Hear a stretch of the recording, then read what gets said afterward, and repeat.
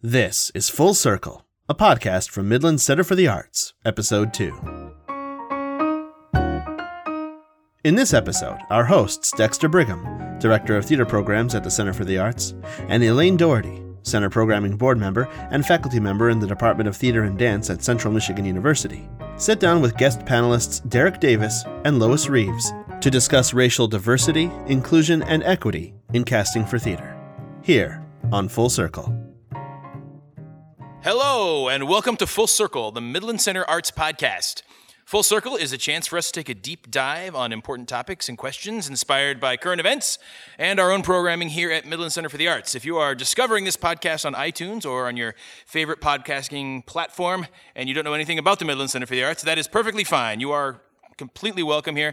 There's nothing specific that you need to know about us to enjoy the show, other than the fact that we are artists who love to talk about all things arts-related, probably just like you.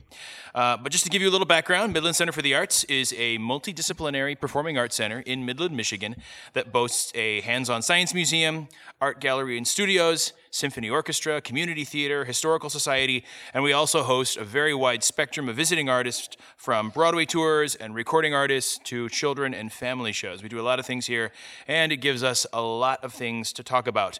And in each episode, we will chat with local and visiting guests about something that we think is interesting, that's interesting to us, and that we hope that you will find interesting as well. So, my name is Dexter Brigham, and I will be your host for the show. I am a theater producer by trade, and I am a member of the programming team here at the center, which is the brilliantly talented group of folks who put together our season each year. And I would like to introduce my co-host for this morning's debacle. This is Elaine Doherty, who is a theater professor at Central Michigan University. If you listen closely, you might be able to tell that she is a native Bostonian. Technically, I'm a native Brocktonian. Brocktonian? Yeah, from Brockton. But in Michigan, that doesn't probably mean anything. If you're from Massachusetts, it makes a difference. Do you get like more respect or less respect for being a Brocktonian? Brockton's, we're called the City of Champions because it's the home of Rocky Marciano and Marvin Hagler, a lot of boxers. A lot of boxes. Boxes. Boxes. Okay, I get it. So she's gonna give me. I'm gonna learn this dialect. I am gonna get it.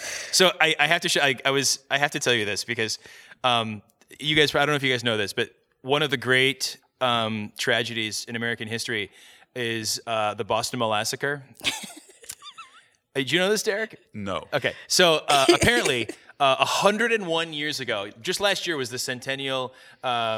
It was the centennial celebration, I guess, of the great Boston Massacre, where 2.3 million gallons of molasses, of molasses exploded from tanks and caused a tidal wave of maple syrup. Yeah. Is that true? Yes, it's true. Absolutely true. Happened on January 15th, 1919. And so the whole town, and it literally flooded downtown Boston with a tidal wave of molasses. How do you clean that? I don't know. I don't think they ever did. I mean, have you been to Boston? What? Yes, I have, and it's lovely. Oh yeah, see what that's right. I dissed downtown. Buddy, we always get our payback. Nothing personal. You're from Brockton, right? I'm sure your things you keep things very spick and span out in Brockton, out in the burbs. I just want you to know that I might not get you back immediately, but I'd keep score. Okay. Well, anyway, to get us back on track, today's conversation, our podcast episode, is going to be on the topic of race, specifically talking about how the theater world is changing in its approach to representation and casting. And joining us to talk about these topics today, we have two guests, Derek Davis and Lois Reeves. So, Lois, you are a soon-to-be graduate from Central Michigan University with a degree in musical theater, and you have been seen here on our stage at Center Stage Theater in our production of Disenchanted in 2018. So welcome. Hi, thank you for having me today. Yeah. And Derek, you, my friend, are a successful Broadway actor, having performed on Broadway in both The Lion King and in Carousel, and you're here in Midland performing Billy Bigelow in the MSO concert staging of Carousel. So welcome to the podcast. Thank you very much. It's lovely to be here. So let's, all right, just to kind of kick off the conversation here, Derek, let's start with you here. So some of the biggest roles of your career, Billy Bigelow in Carousel and The Phantom, have been historically played by white actors. What started this move toward a more diverse Broadway. We're seeing a lot more actors of color in principal roles on Broadway than we ever have in the past. What do you think started this, and how has this experience been for you? Well, I'll work backwards. The experience for me has been diverse. Largely, it's been a great experience, but as it is with any forward-moving moment in history, there's somebody or somebodies that have to do the hard work, So I feel like it started. Maybe I'll work forward. So I feel like the change started way back when with the civil rights movement, and things like that. And now we're at a place in musical theater and arts at large where people are just ready for the stage specifically to reflect what is actually in existence in the rest of the world, specifically in the United States, And I just think that producers are starting to see, I always say, if you follow the money, you'll get to the base of it, specifically, especially in business or in theater.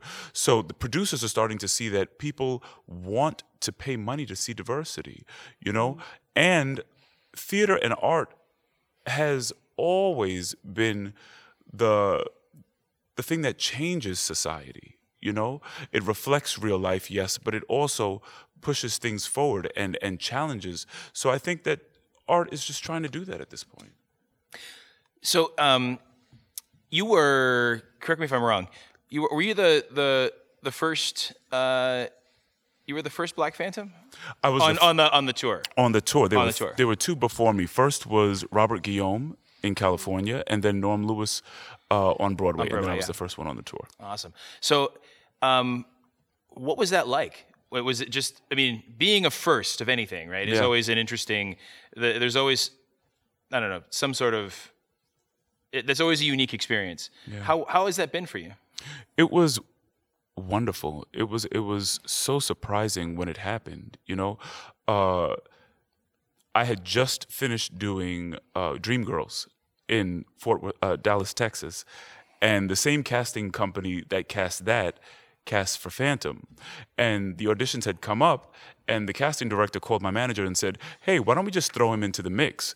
And unbeknownst to either one of them, it was a dream for me to do Phantom because it was the first show my parents took me to see as a kid, and it was the show that made me fall in love with musical theater. So, but the thing is, to your earlier point, it was never played by a person of color that I knew of, so I didn't see that as a possibility for me. And then the casting director said, "Well, why don't we throw him into the mix?" And we said, "Okay." And I barely had to prepare the material because the entire show is running in my head constantly. And so I walked into the audition, and to make a long story short, I went through the rigorous process of auditioning and got it. And so when my manager called me and told me that I got the role, I fell completely silent. And he was like, "Are you okay? Why aren't you yelling? Why aren't you screaming?" And I said, "Let me just call you back." And I literally sat on my couch for about an hour, unable to have emotion, unable to process thought, just trying to let the idea of the fact that I, as a person of color in this season in this country, am going to be taking this role to people in places that may not be happy about it, may be happy about it. So it was just as daunting as it was exciting, But then once I got into it, I realized something that was so wonderful. The media, well, it was just a reminder, really, that the majority of the media works in sensationalism, right? Things that are going to be shocking and things that are going to make you keep the channel on. But then when you get to these different states and these different cities and the deep country cities, and you think it's going to be horrible, people are so accepting. By and large, people are so loving and embracing and excited about representation of all people in theater and on stage. I'd be lying if I didn't say that there were some moments that were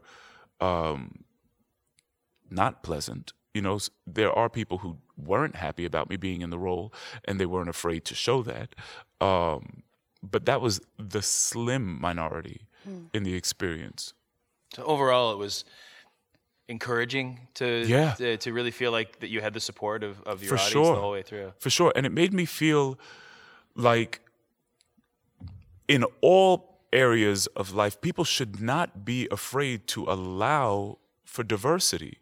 I can't wait for the day when diversity isn't even a term anymore, you know, when we can just say people, like they were the best candidate for whatever the position is, and it doesn't matter the color, the sexual orientation, the gender, the creed, any of it, like just humans, you know. But we're far off from that, so we just have to keep putting in the work. Yeah, when will the entire canon be like the Shakespeare canon? Right, that's some of the great freedom. You know, there's so much freedom in things like Shakespeare, where now, like, nobody expects any particular role to be any particular thing in any particular show. Exactly, you can do anything. Yeah, you can do anything. I mean, like all roles are gender fluid, right? There's no racial considerations in any particular. I mean, unless you're making a very specific conceptual choice, but for the most part, Shakespeare is open to everything. And there's other genres that are starting to become that. I mean, I thought it was, you know, and really it's kind of like what, and maybe like you mentioned, following the money. You know, did Hamilton accelerate that? You know, they're like, oh, there's a lot of money to be made. You know, by acknowledging that these stories don't have to be told by white guys. Yeah, I definitely think that Hamilton had a huge part in that, for sure. I mean, just because Hamilton came out when I was doing Lion King in New York. So Lion King is a predominantly black cast, obviously. But Hamilton spent a great while downtown before it came to Broadway. Like, they were changing it and working it and fixing it and everything like that.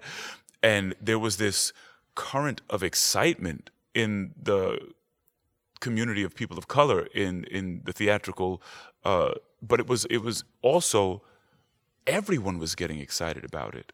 And I think people started to take notice before it even got to Broadway.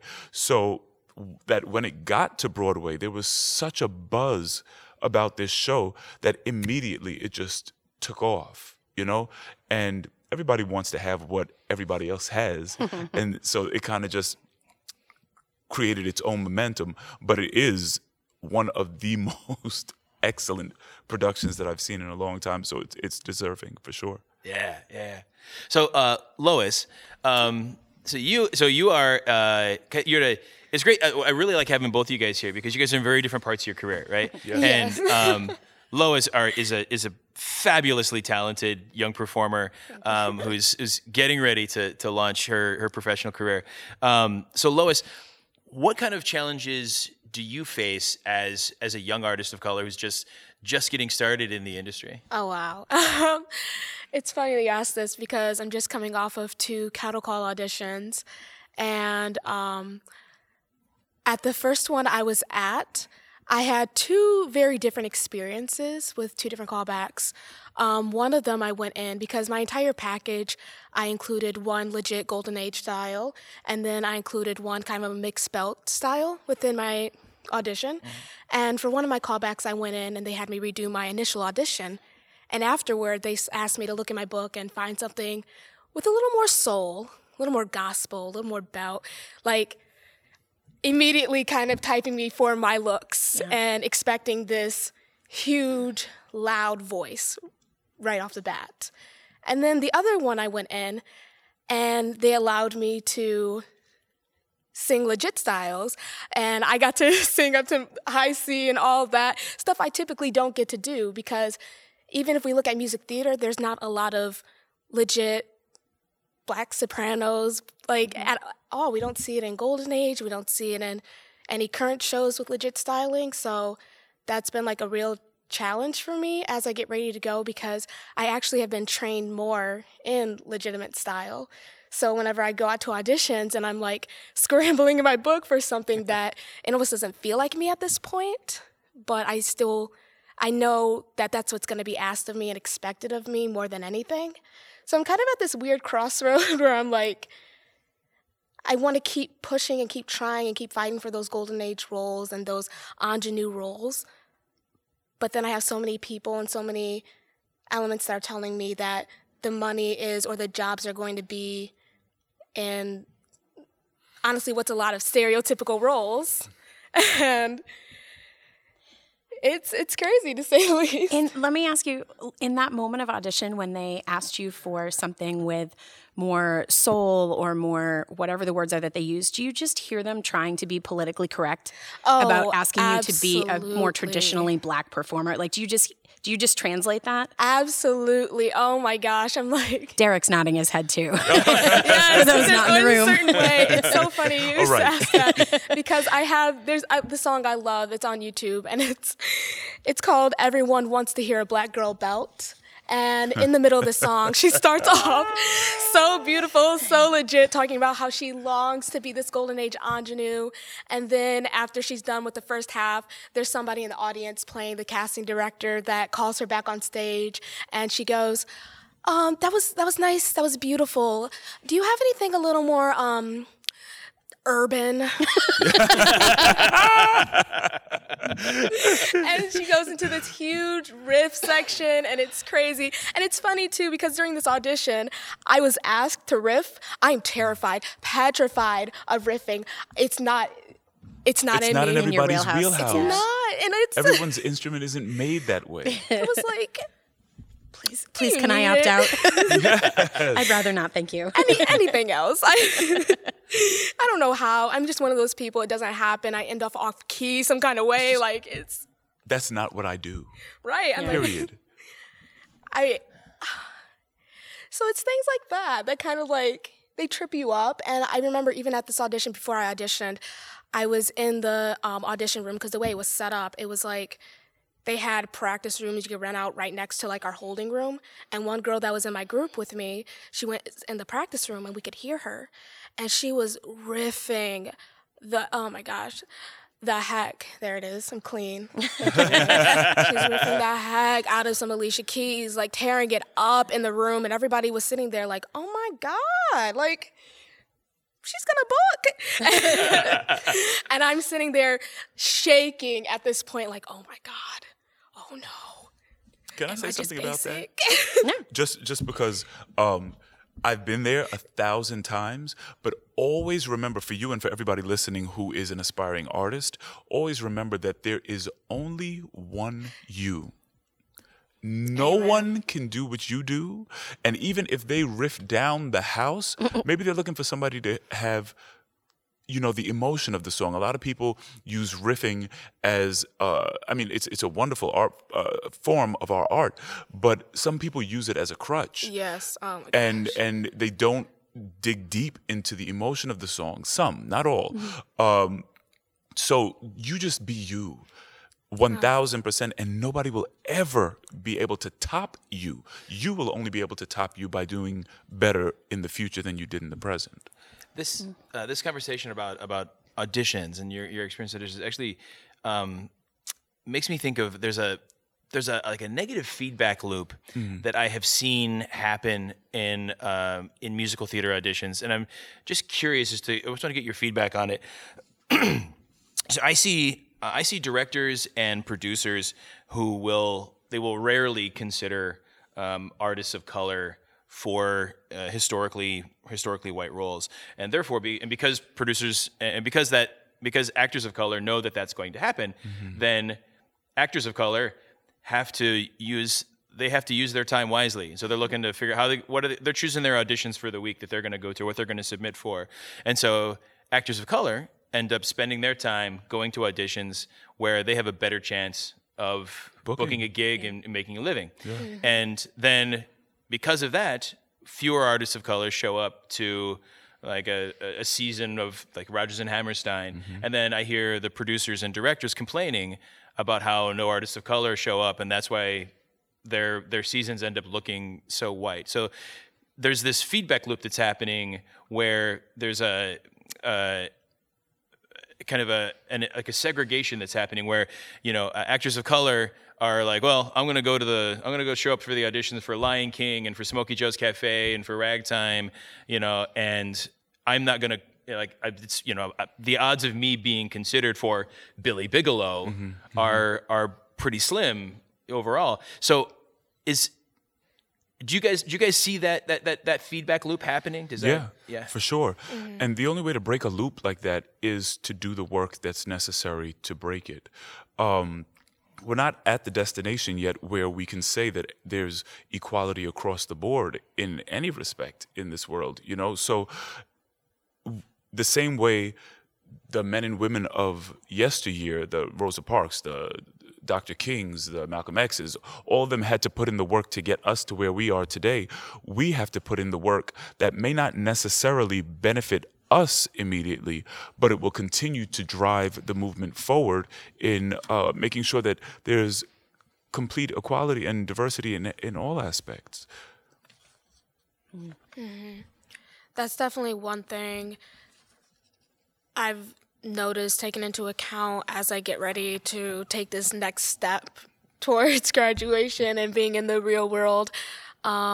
Just really the question of where do you want to take the job. Sometimes it's not going to be the most glamorous job, but it's the job that needs to be done. Like me personally, what I think about whenever I start getting down on myself, like, oh my gosh, it'd be so much easier if I just did the Chelsea Bell everybody wants there. We can just be done with it. We can go do the bigger jobs, whatever. But somewhere in one of these smaller regional theaters, community theaters, somewhere, there are little Black children that need to see themselves represented. Exactly. And they need to see themselves represented in different ways and not the one sound, the one voice, the one look. And so, me personally, I think that just as you said, we have to take that step. We have to be the first in some of those scenarios, the first maybe at a company, the first at the audition. It's something that has to be done in order to see a better future.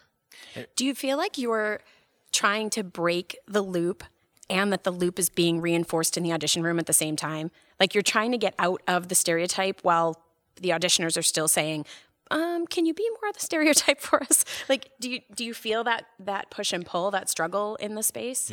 Yeah, absolutely. Because especially with theaters that are trying to fill up such a season and at times putting in like different, like they're trying to have a diverse season. So they might have a golden age, but then they also have their contemporary shows. You might end up getting a supporting lead in contemporary, but then it comes to golden age and you're kind of like, show person number 2. You know, I think it takes time too. It's the education of all sides, you know, as to what something can look like and what something can be, takes time. And it takes discussions like this that happen outside of the audition room, outside of the confines of a show, where me as a human being can look at another person of color or a person of or a Caucasian person or a Latino or anybody and not see the stereotype before I see the person. You know what I mean? So I think as humanity, we're doing that work, and that will directly and indirectly affect what happens inside of the rooms. So a lot of what we talk about is this generation of actors, of which Lois is a member. Who's, you know, as you guys make your way through your career, you know, if the ball that Hamilton sent rolling continues, and producers find that there's money to be made in having more diversity on the stage, what that means is that those new paradigms of what we expect to see in terms of race and color when we go to the theater, right? That my children will go to the theater and they won't expect to see a monolithic cast. Yep. You know, so but a lot of that also is really kind of centered around this idea of bringing color into a white space that already exists. Is there also a discussion to be had about telling Black stories? You know, I think, you know, we talk a lot about, you know, so much of 95% of the canon was written by white men, right? And so we're trying to make those stories more universal, right? But as you know, but one of the things that I struggle with as a producer is that the canon as it exists tells stories from the perspective of the guys who wrote them, these white guys. Absolutely. So how do we do a better job of supporting Black playwrights and Latino playwrights? And how do we get more diverse stories on the stage, which also then just makes the experience that much more diverse and interesting for the artists that are playing the roles as well. Yeah, it's a multifaceted problem. So one, you have to get people of color to start to write the works, which they are doing. Then there needs to be a place for those works to be put up. And in order for the works to be put up, there needs to be the capital behind it. So then you need people and because for so long it's been the white version of so much, it's going to take brave white men and women and people of color who have real finance, like not new money, but like old money. You know what I mean?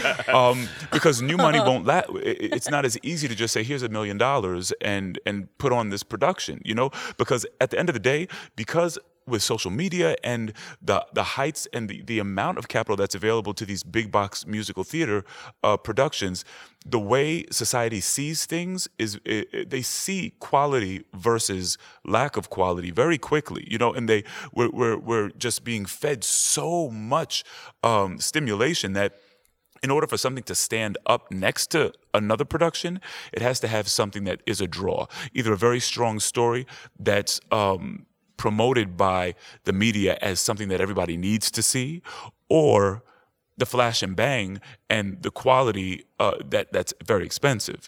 So there's the writers, there are the people who are willing to back the writers, and then of course there's the audience that's willing to come and see it.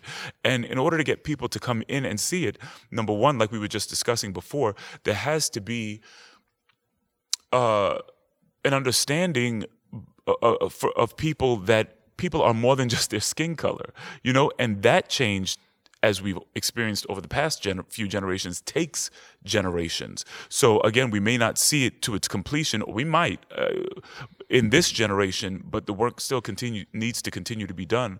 But I think once those components are kind of put in place, then it'll kind of balance itself out. The pendulum has to swing strong in the other direction for it to find its center. But I think we're definitely moving toward it. Is it fair to say that, Hamilton being the outlier, is it fair to say that Broadway, because it's a profit-driven enterprise, yes, that Broadway is going to be an indicator of a trend that's already happening rather than leading the trend itself, and that really the work itself in terms of making the stages more diverse is really going to be happening downtown? Yeah, it's going to be happening on tens of thousands of stages everywhere else. Level. Absolutely. And that when we finally see it on Broadway, that's simply an indication that it's already happening. That it's infiltrated. Yeah, exactly. I think so. Yeah. I think that. And simply because most people who are working actors aren't working in New York. Right. They're working all over the country. Right. Mm-hmm. And if there are no situations, no audition rooms where people are actively recruiting a diverse population to tell these stories, and a diverse population of people whose stories are being told, then it has no way to move up to that mass production level of Broadway, right. to the big money maker.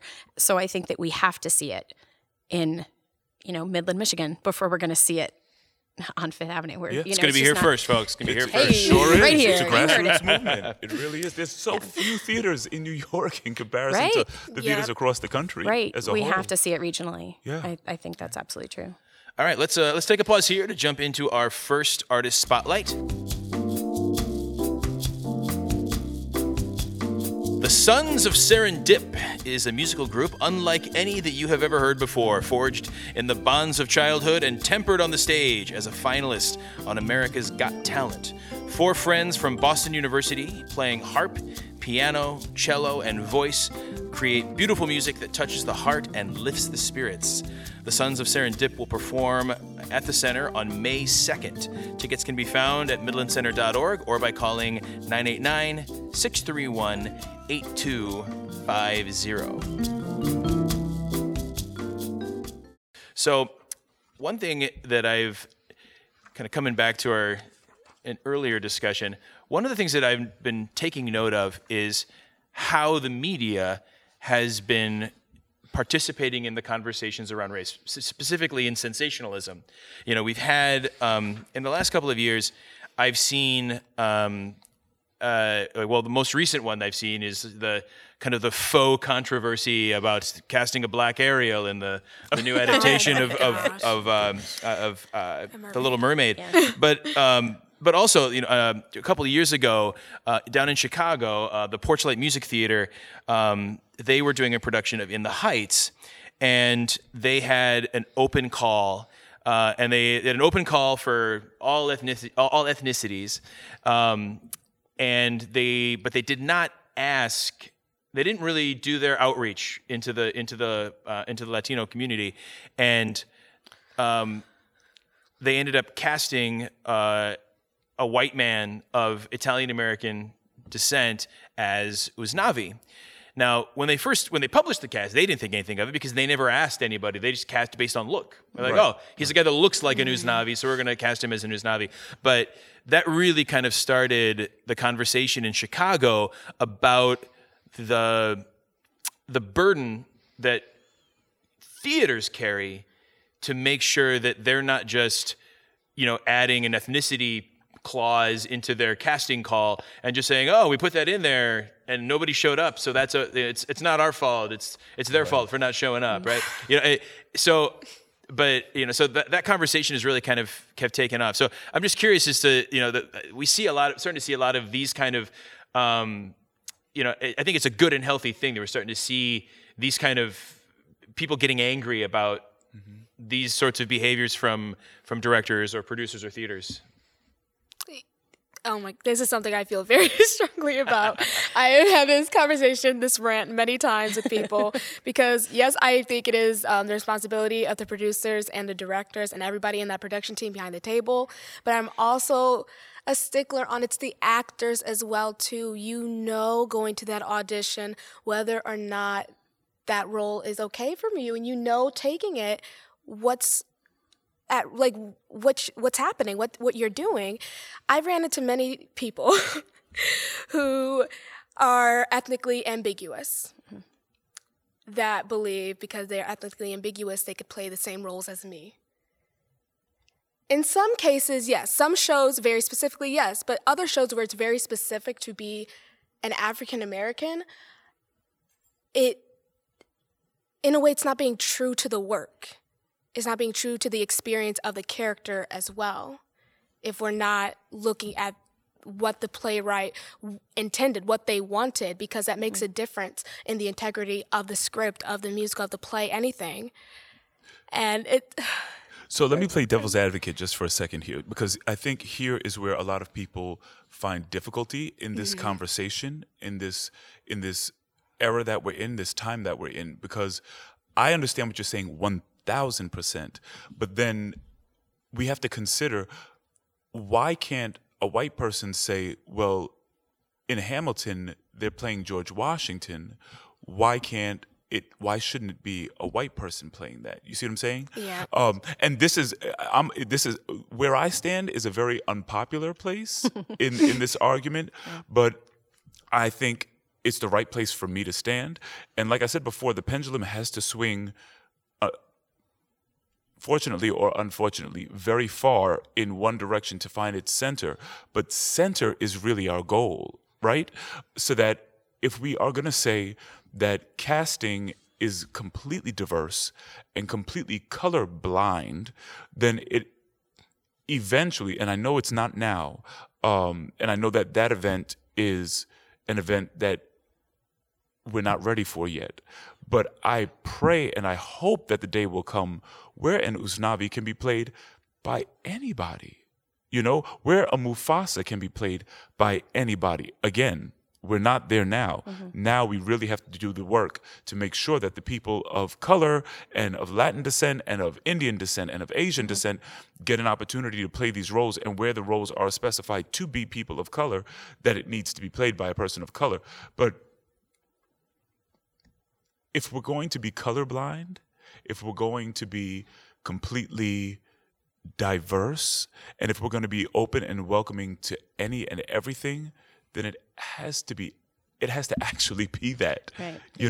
Open and welcome to anything. So that's why I said before, another reason why I said that there needs to be education and work done on all sides of this argument.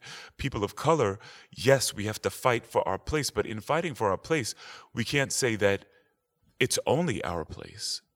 It has to be, it's our place as humanity. It's just, and again, I get that we're not there yet, and we have to do the work to get through this season to get to that, but I hope that people can start to put that in their sights and see that that's where we need to be going.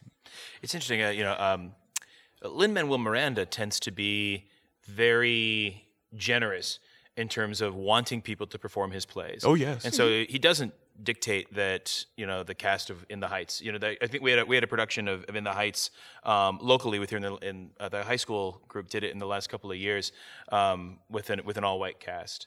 Mm-hmm. And Lin-Manuel Miranda is supportive of that sort of casting. Yeah. He allows that. But there's other roles. So how do you negotiate certain roles? When Lion King ends its run, is there anything specifically about the roles in Lion King that denote that they should be played by black actors, right? Since they're anthropomorphic animals, right? Mm-hmm.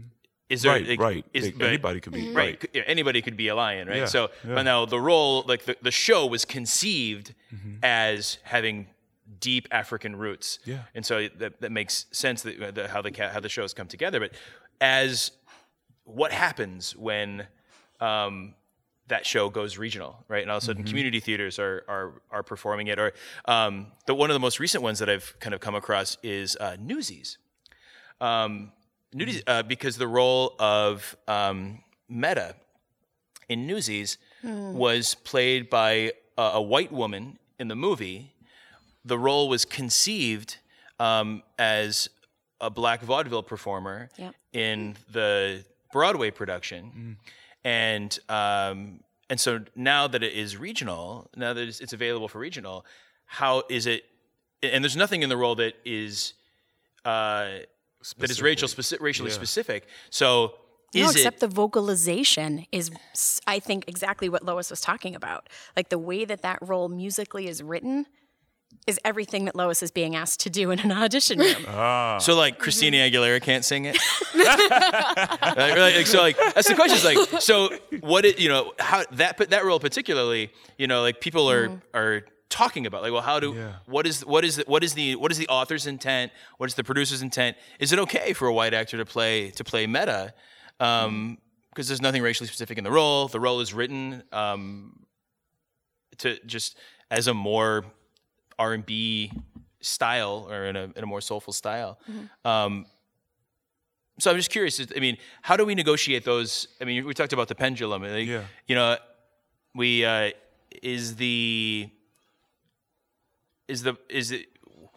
What era? Where should we err at the moment? At the moment, right now? Yeah. I think we should probably err on the side of the work that's necessary to make sure that people of color get an opportunity to play the roles and get work and get space and are given just as much due as anybody else. Equality first. Yeah. And then we can talk about... Yeah.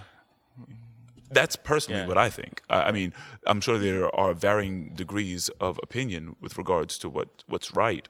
But I think right now the work is still being done.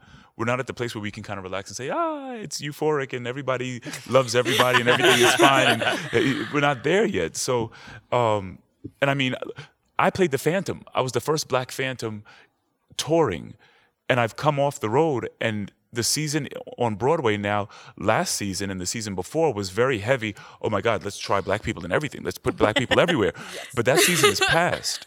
Now it's a season of, it's not so much that anymore. They feel like they've done it, and it kind of has cooled off a little bit. So now I'm like, okay, well, what's my next job? Because now I'm a leading man of a certain caliber, and for leading men in general, there are fewer roles at that level, and there are a lot of us out there trying to get it. And if nobody's putting in the work to make sure that people of color get an opportunity to do those roles, then where do I fit in? Where do I fall? Do I have to stop performing? Do I have to go do TV instead? You know what I mean? Like what? Who are your role models in finding those opportunities, in negotiating that territory? Did everybody hear that inhale that Eric took at the question? Like the breath that happened when the question landed. Audra McDonald is one of my role models. She's insane in the best possible way. I just saw her and Frankie and Johnny last summer. She was amazing. Her and Michael Shannon and Frankie and Johnny at the Claire de Lune. Yeah. So good. So good. James Earl Jones has always been. I mean, he's done it all and done it all incredibly well. And at no point did I ever see, oh, that's just a black man doing Darth Vader or playing Mufasa or being on Broadway or reading Shakespeare in the White House. Or it's just been an excellent actor who happens to look like me, you know? Yeah, I guess those two would be my top two. What about you, Lois?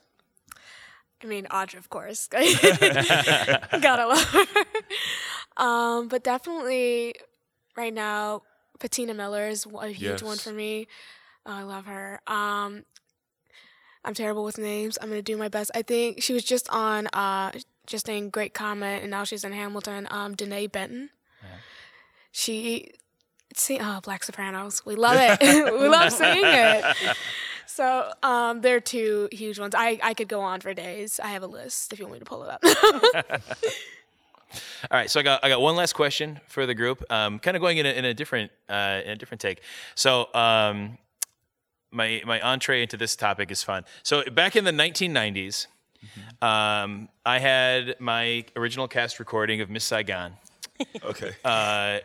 And which of course had Jonathan Pryce, who is an English Shakespearean actor, playing a Vietnamese pimp and con man.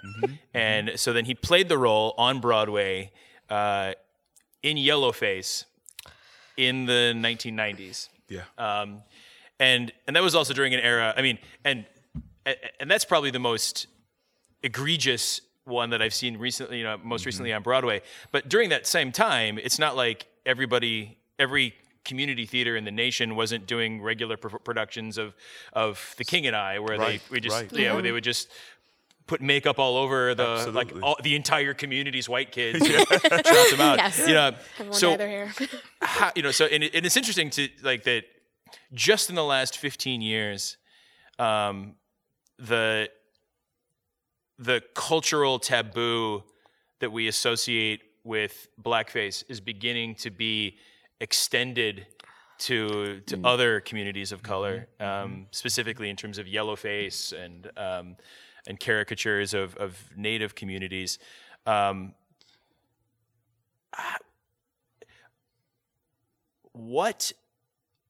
there certain shows that just need to go away for a while we figure this thing out? I think that would be divine. Please submit your list of shows you'd like to get rid of. I'll have them ready in 5 minutes. No, I feel like because some shows need to become historic, and when you're too close to the history, it's like dredging up my past, like my personal experience that's in the past. It needs to be, possibly should be, certain terms, like terms that are certain, are difficult in art for me, because you need to leave room for ideas. But I do feel like certain shows possibly could stand to be put in the past for a while. So what do we do about Sutton Foster? Why am I blanking? Thoroughly Modern Millie. Thoroughly Modern Millie. It's interesting you bring that one up because I believe her name is Ashley Park. She was just in the original cast of Mean Girls. She's Asian American, but she's a part of a production team that's actually like revamping, rewriting Thoroughly Modern Millie, and I believe she's going to be playing Millie in this production, but they're changing it up completely. And it'd be, once it comes out and like we see the final product, it's going to be really interesting to see if this is going to be like a new trend of taking these shows that were kind of like, ooh, we shouldn't touch those, we should just leave those in the past, and kind of revitalizing them, revamping them for today and making them accessible and just better in a way for the times. Yeah. I think if we do that, if we don't just put it up as what it was, but do the work to make it art that challenges our thought, I think that's beautiful. Mm-hmm. That's worth doing. We're still about a month away from announcing our season. So I'm not gonna tip any titles away, but we are involved in a project that does that very specific thing, where there's a play that is I'm going to tease our listeners here. There's a play teasing me. Right. Like, ooh. There's a play that's been very popular regionally for the last almost 30 years. But has fallen out of production because the world has changed and the language that we use around these particular communities has changed a lot.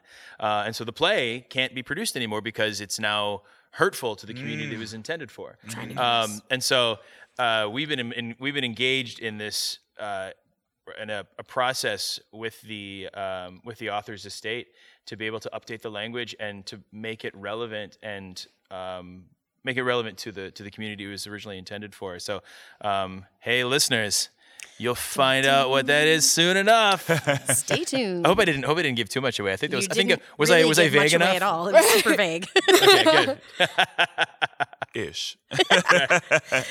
All right. Well, let's jump to our second artist spotlight of the day. Center Stage Theater will be putting on the capstone of their 1920 season with the regional premiere of A Gentleman's Guide to Love and Murder, a musical farce about a penniless Englishman who discovers that he is 8th in line for an earldom and sets out to eliminate everyone who stands between him and his rightful title. A Gentleman's Guide to Love and Murder will run from May 8th through 17th. You can get tickets by visiting midlandcenter.org or by calling our box office at 989-631-8250. All right, guys. Let's. What do we do to wrap up our show and sign off for the day? First of all, I want to thank our wonderful guests here at the table with us. Lois Reeves, thank you so much for your perspectives and your thoughts. Yeah. Thank you for bringing me. This is so much fun, guys. You got to come back soon. Elaine. We'll bring you back. We'll bring you back for your Broadway debut. Oh my gosh. And yeah. I want to be at your Broadway debut, so we have to stay connected. Coming soon, 2021. We hope. Ambitious. And Derek, you're popping back on stage here in just a couple more hours for our second performance of Carousel. So thank you so much for joining us. Really glad you decided to not sleep in as much as you could have this morning and come and join us. My pleasure. It's been awesome. All right. I need to thank my Bostonian co-host. Bring it. Here we go. One more time. So Here we go. I got to point out to our listeners that Derek walked in wearing a Yankees cap today, and like the immediate sass that came from Elaine. Elaine was having none of it. I have a solemn duty. Right. So yeah, you had something about there was socks involved. I right? said I'm going to ignore your Yankees cap. I introduced myself, shook his hand, and then said I'm going to ignore that. Pretend that it doesn't tell me things about you. It doesn't. See, and I appreciate that. And I respect that you're a Sox fan. I'm born into it. I have no control over it. Same. It is what it is. Same. It is what it is. Yeah. New Yorker. So is it swearing? Would it count as swearing to say that you're behaving like a masshole?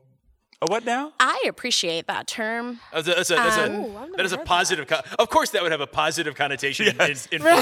For me. Pride. I don't mind it at all. I really don't. My mom doesn't love it. I don't mind it. It is what it is. I'm proud of where I'm from. All right. You have been listening to Full Circle, the Midland Center Arts Podcast. I'm your host, Dexter Brigham, and we look forward to seeing you on the other side of the footlights.